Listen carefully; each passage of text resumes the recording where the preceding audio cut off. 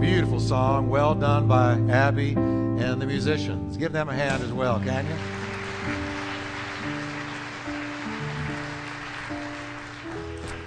Well, I want to talk to you today, start a 3-week series on the angels of Christmas.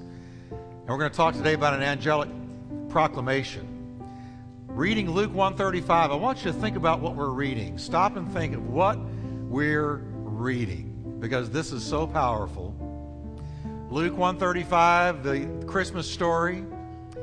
The angel answered and said to her, her being Mary, here's what's going to happen, Mary. The Holy Spirit will come upon you, and the power of the highest will overshadow you. That word overshadow in the Greek language, same word used to describe when the Spirit of God hovered over the face of the deep in Genesis and the creation happened. Same word. The Holy Spirit is going to overshadow you, the power of the highest, and therefore also, because of that, that Holy One who is to be born will be called the Son of God. Not the son of a human male, but the Son or the begotten of God. Well, as if that's not powerful enough, let's read Matthew 1:18. And here's another angle. It says, now the birth of Jesus Christ was as follows. After his mother Mary was betrothed to Joseph, before they came together, she was found to be with child of the Holy Spirit. Stop and think about that. What a profound statement. With child of the Holy Spirit. So we're on miracle ground now. We're on supernatural ground.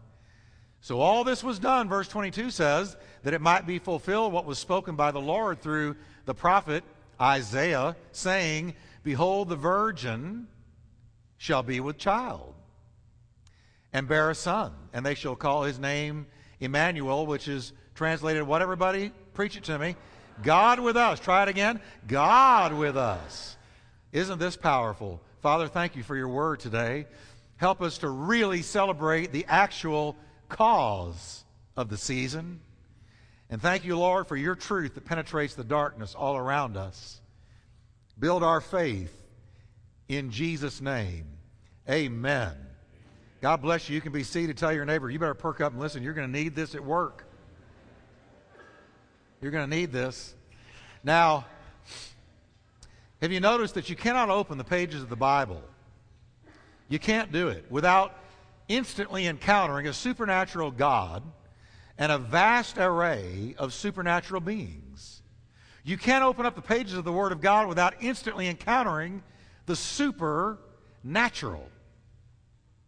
The Bible, what I love about it, it lifts the curtain between the natural and the supernatural, the earthly and the divine, and it allows us a glimpse into the other side, into the fourth dimension, into a dimension we would never see or know about if God did not give us a revelation about it, because our eyes can't see it.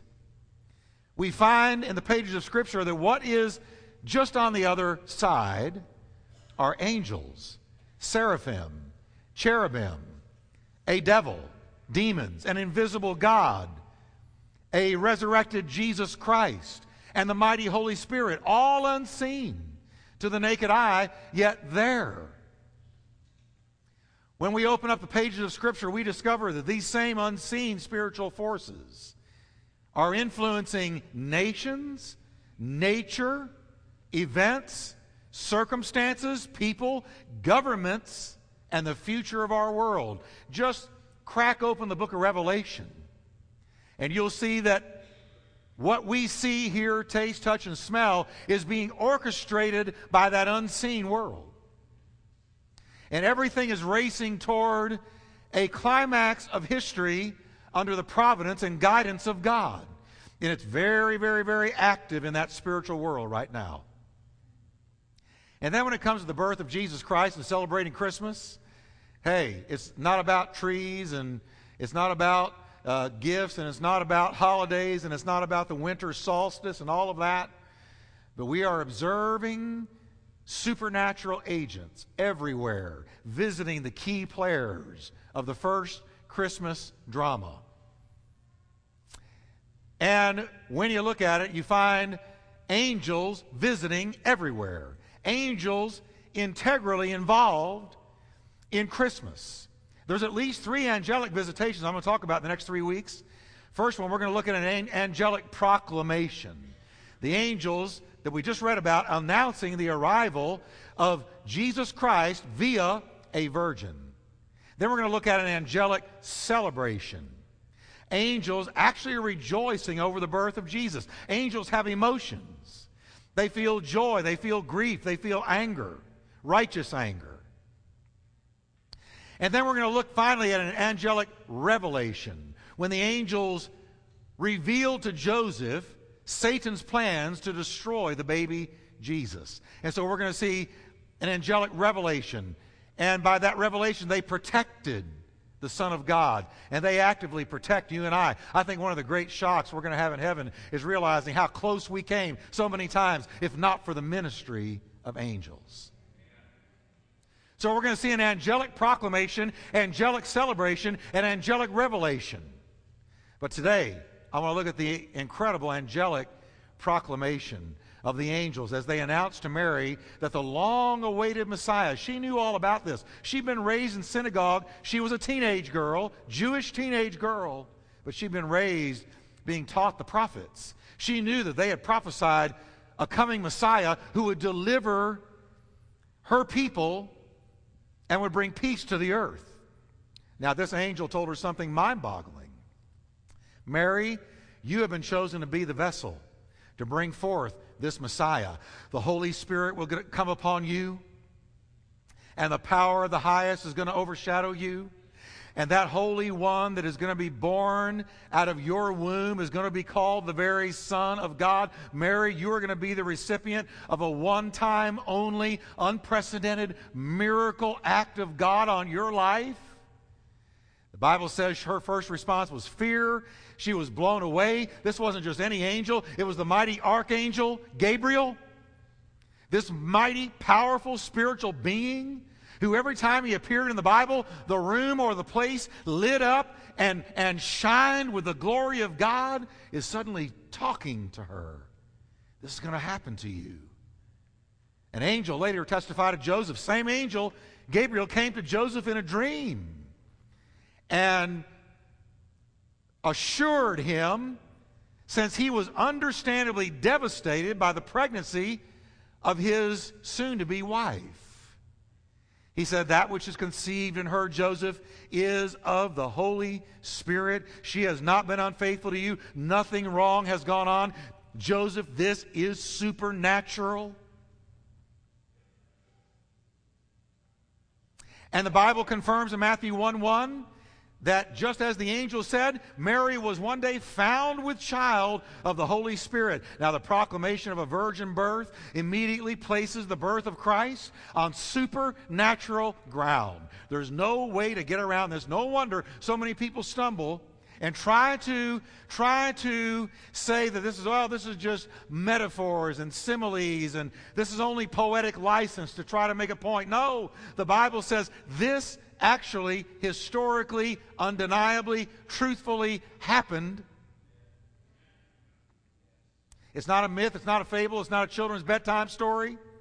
Peter Larson wrote, the life of Jesus is bracketed by 2 impossibilities: the virgin's womb and an empty tomb. 2 impossibilities. Virgins don't have babies, and nobody comes out of the tomb, but Jesus did both. A virgin brought forth a son. His name was Jesus. And that same son grew up, was crucified, died, and rose from the dead. Bracketed by 2 impossibilities, a virgin's womb and an empty tomb.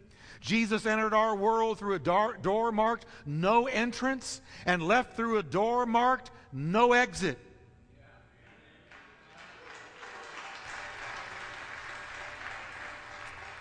Responding to what he might ask Jesus if he had the chance to do so, talk show host Larry King said, I would like to ask him, if I could talk to Jesus, Larry King said, I would like to ask him if he was indeed virgin born.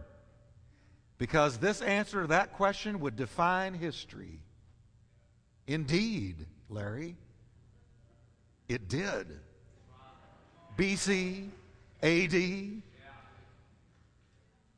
Many people say virgin, born, impossible, absurd, a myth, a children's bedtime story, a fable, something out of Brothers Grimm. That's impossible. And a lot of people, most people, feel that way. And you know, as happens every Christmas season, the attacks on the virgin birth are falling all around us as so predictable from a culture that has walked away from the Word of God. There's a new advertisement out there now, a new ad campaign displayed on buses and billboards across America by the organization called American Atheists. And it reads like this: you know it's a myth. This season, celebrate reason. I'm so glad they did that. Put it on all the buses. It doesn't faze me a bit. I'm glad, because you know what? My faith can stand reason. But by the time I'm done, we're not going to be celebrating reason. We're going to be celebrating the reason for the season. But I liked what Evangelist Ray Comfort suggests in light of that billboard. You know it's a myth. This season, celebrate reason. He said, I got my own billboard, atheistic evolution. You know it's a myth. This season, celebrate reason. I like that. Now I want to do what the atheists are advising. Let's be reasonable. I'm more than happy to be reasonable up here as a preacher of the gospel, a teacher and preacher of the Word of God. My God can stand reason. As a matter of fact, He invites us to reason. Come now, says God in Isaiah, and let us reason together. I have no fear of reason. As a matter of fact, when I got saved, I did not have to check my brain out at the back door. My faith can withstand reason, scrutiny, logic, anything you want to throw at it.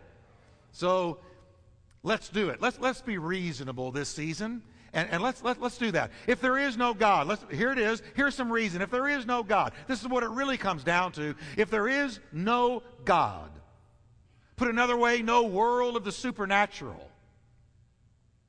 If there's not something else out there beyond our five senses, no fourth dimension, no heaven, no hell, no spirit beings, nothing beyond the reach of our senses, then yes, a virgin birth would be totally, completely preposterous.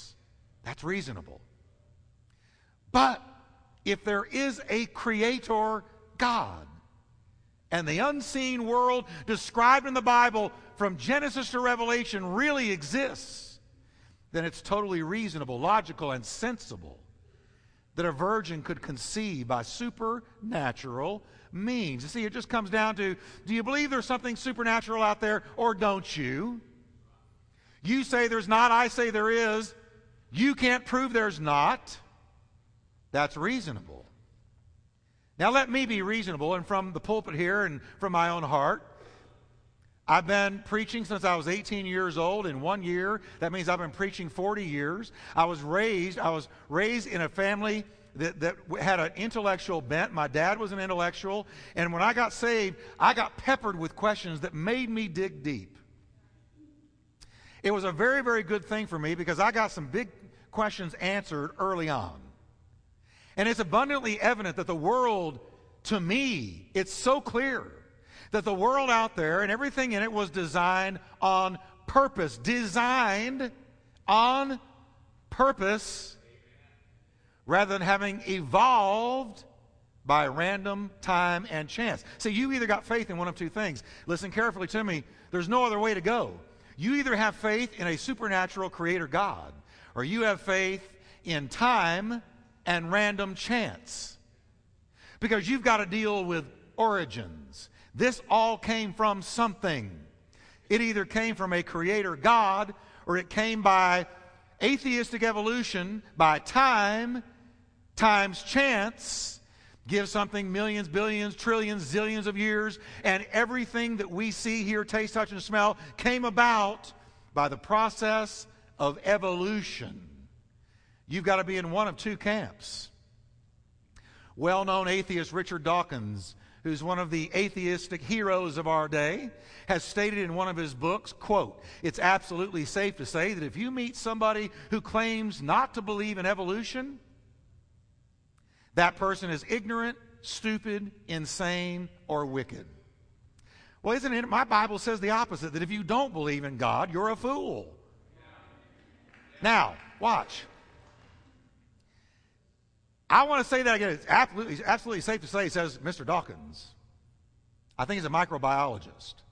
That if you claim to not believe in evolution, you're either ignorant, stupid, insane, or wicked. Well, Richard, I know countless people who are none of those who don't believe in evolution. And you know what? Charles Darwin himself did not believe that his theory of evolution answered the question of creation.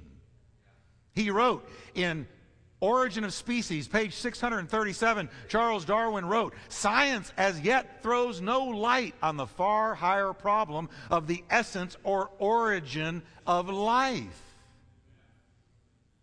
Uh-oh, Richard, your guy just said that evolution does not explain the origin of life. No, it cannot. You either believe in a creator God or you believe in atheistic evolution.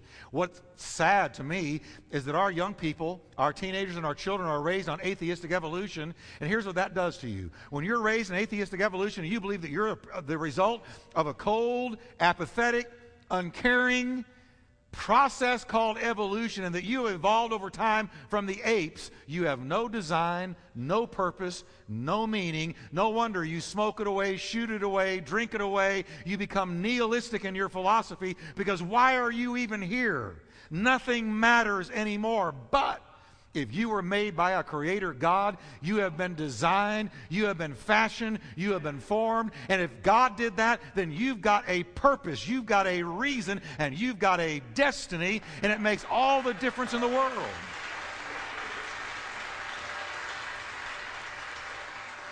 You have not been fearfully and wonderfully evolved.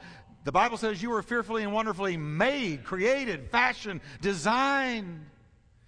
Imagine something with me for a moment. Let's put on our imagination hats here. Billions of years ago, a big bang produced a large rock. Bang! Rock.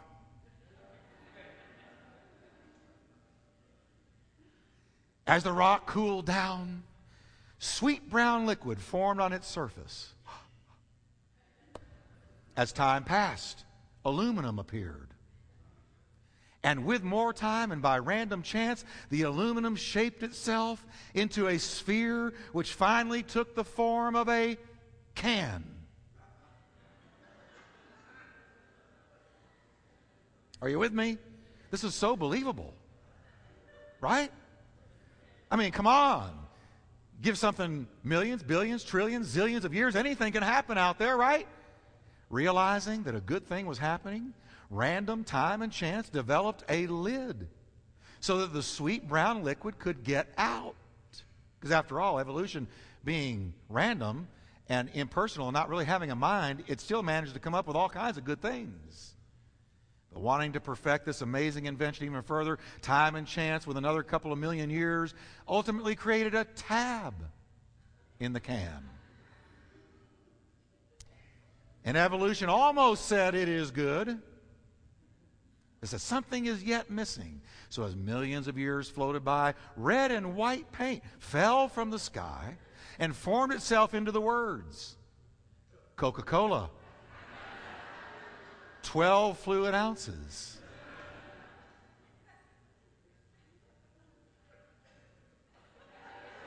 Voila! The Coke can was evolved. Pastor Jeff, come on now.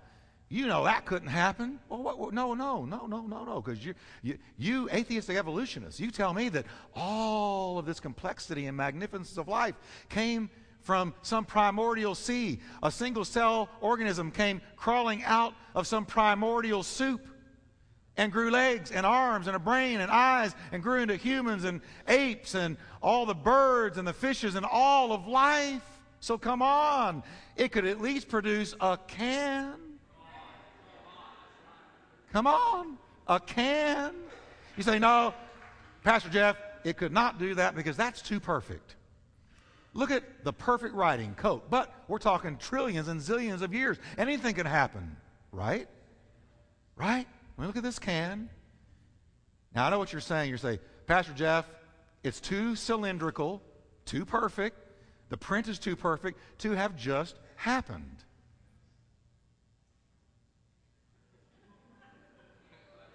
What happened with the lights? Okay. Let there be light.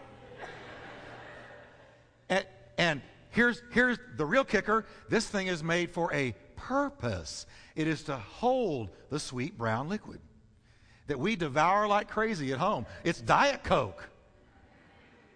And look at this now. You say, no, that could never just happen. But look at you. The Bible says you are fearfully and wonderfully made, and you are a hugely complex, incredible form of life. And if you say this could not happen, even if you gave it zillions of years, how did you happen? How did you happen? You say, well, it just did. No. You're putting faith in atheistic evolution, and you can't even believe that a can could come out of evolution.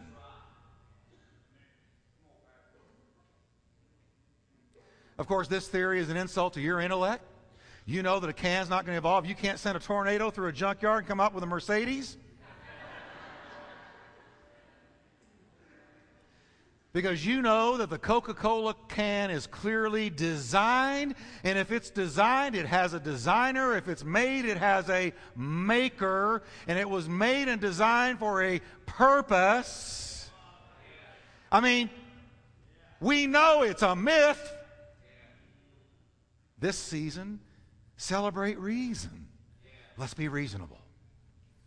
Let's be reasonable. The Bible says, look around you, look at the stars, planets, sun, and moon. The heavens proclaim the glory of God. The skies display His craftsmanship. The Bible is telling us, look at everything around you. It displays the designership of God. It's designed, it's made, it's fashioned, it's formed. Day after day, they continue to speak. Night after night, they make Him known. What speaks? What makes Him known? His creation. Consider the mammals, marine life, insects, reptiles, plant life, and human beings. Just think about them. Seriously stop and consider whether all of this magnificent, multifaceted display of life and all of its complexity could actually have come about through time and random chance. Let's be reasonable. I say illogical, impossible, unreasonable. Or I would believe this can could have come out of it. Look at the eyeball. No pun intended. You get it? You're looking at your eyeball? Okay. The eye in your head right now has 40 million nerve endings. The focusing muscles move an estimated 100,000 times a day. Focusing. And the retina contains 137 million light-sensitive cells. Just happen? Just happen? Well, Charles Darwin inserted himself here again. And he says in Origin of Species, chapter 6, quote, to suppose that the eye, with all of its inimitable contrivances for adjusting the focus to different distances, for admitting different amounts of light, and for the correction of spherical and color changes, could have been formed by natural selection, seems, I freely confess, absurd in the highest possible degree. Amen, Charles. You know what he was saying? Unreasonable. Illogical. Hello, everybody. You're raised in atheistic evolution, taught atheistic evolution. Evolution has been deemed a science when in fact it's still a theory. And you know the eyeball is only a small part of the most sophisticated part of creation, which is the human body. Let's take the heart. I'm going to ask you a couple of questions about the heart. Did it really just happen? Did the first heart really evolve from nothing? You say it couldn't happen to this can. How long did the 12 different parts of the heart take? 12 different parts to develop where it could function effectively. Pump. How many defective parts were discarded before this incredible mechanism of life finally evolved to perfection? How many mistakes? How many defections? And where are they? And when did the first heart send a message to Mother Evolution that it needed arteries to receive the blood that wasn't yet there that it needed to pump. Here lays a heart. There's no arteries and there's no blood to send anything to them. It's just a heart. Lonely heart. The first Lonely Hearts Club.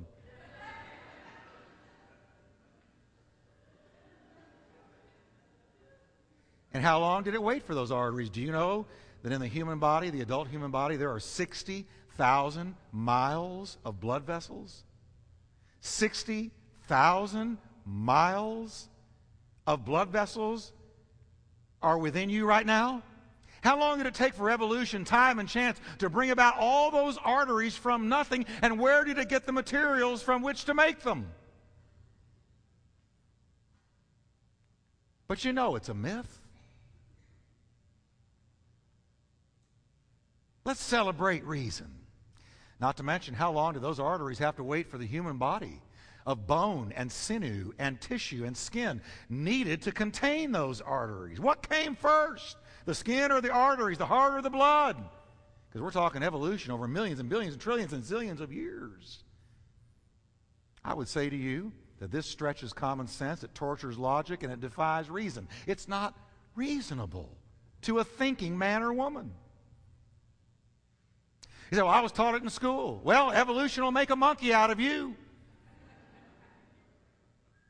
George Gallup, the famous statistician, said this: I could prove God statistically. Take the human body alone. The chance that all the functions of the body would just happen is a statistical monstrosity. Albert Einstein said, everybody who is seriously interested in the pursuit of science becomes convinced that a spirit is manifest in the laws of the universe, a spirit vastly superior to man. And Einstein never turned to Christ. He died frustrated. I've read his biography. Brilliant genius, died frustrated. He never came to a faith in Christ, but with his brilliant mind, he looked and he discovered what the Bible said that he would discover. The heavens declare the glory of God. A spirit had to have been involved that is far greater than man and the creation of all things, because one thing he did discover was that it was designed and not happenstance. I got a fact for you today. Since evolution is still called a theory, then it is actually a faith-based religion. And I want to know why, since there's separation of church and state, a faith-based religion is allowed to be taught to our children. Because it is a faith-based religion.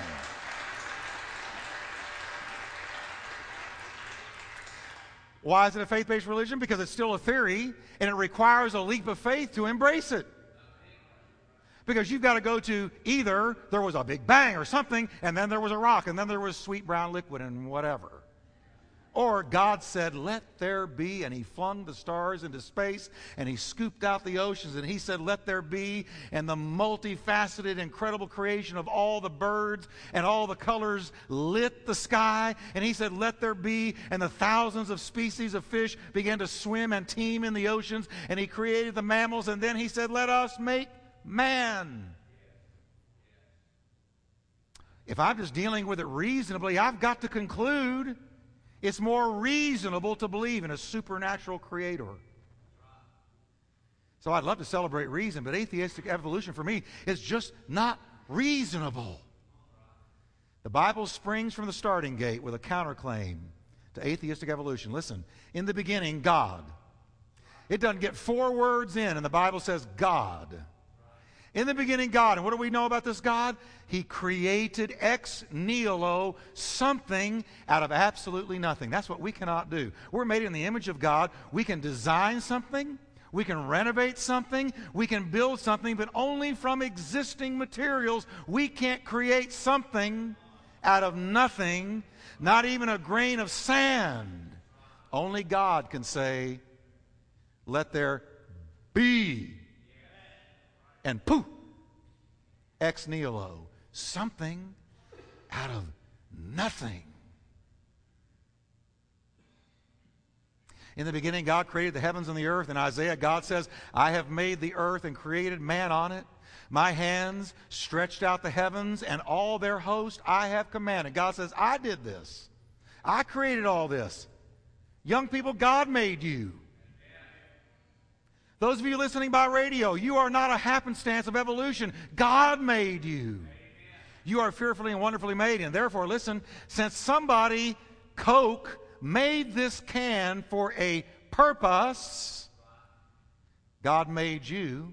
Look at you. Think about you. God made you just so you could sit there as a can. Look at there. There's a good can. No, this was made for a reason. The reason's already been used. It's empty. But it did have in it Diet Coke. And so the purpose has already been used. You see, God created you to be the container of the life and the glory and the hope and the power and the truth and the wisdom of God. Right here.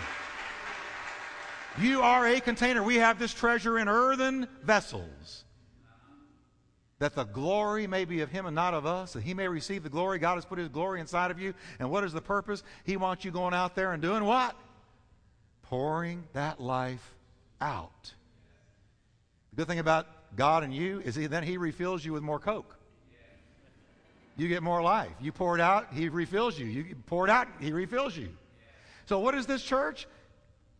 We are designed and created by God, not by evolution, but by God. We did not evolve. We were made, and we were made for the purpose of being a container for the glory of God. And every believer is a container and a giver and a dispenser of the life of God. How does all this pertain to Christmas? Because once you come to face to face with the reality of a creator God, a creator, mighty creator God who made all things, is not an act of ignorance. It's not an act of stupidity. It's not an act of insanity or of evil to believe that the power of the Most High overshadowed Mary, and the same God that spoke something out of nothing spoke over her, and that which is conceived in her was of the Holy Spirit. No way around it. When Jesus was born, he was not born of an earthly father. His father was God. God wrapped himself in skin and visited our war-struck, demon-infested, sick planet. He listened to us. He walked among us. He taught us. He became our primary philosopher, our primary teacher, our primary guide. And then he stretched out his hands and his feet and died on the cross so that our sins could be forgiven and the devil's power would be negated. And then he rose from the dead to the glory of God, the first of many to come after him. And what happened on the day of Pentecost? A bunch of empty Coke cans were standing there, and God poured out his Holy Ghost.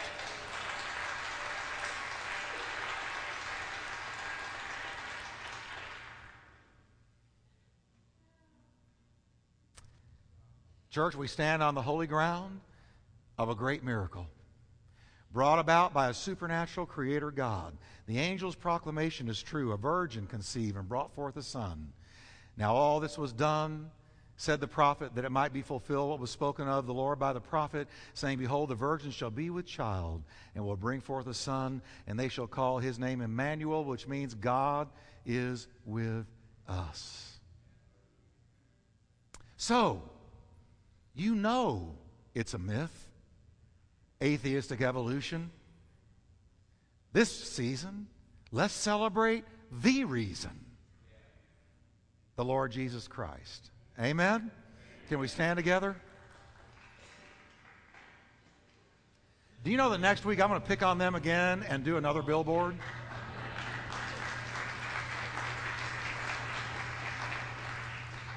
We're going to talk about another billboard next week. And this one is so funny. It's funny and it's sad. And we're going to pop the myth bubble.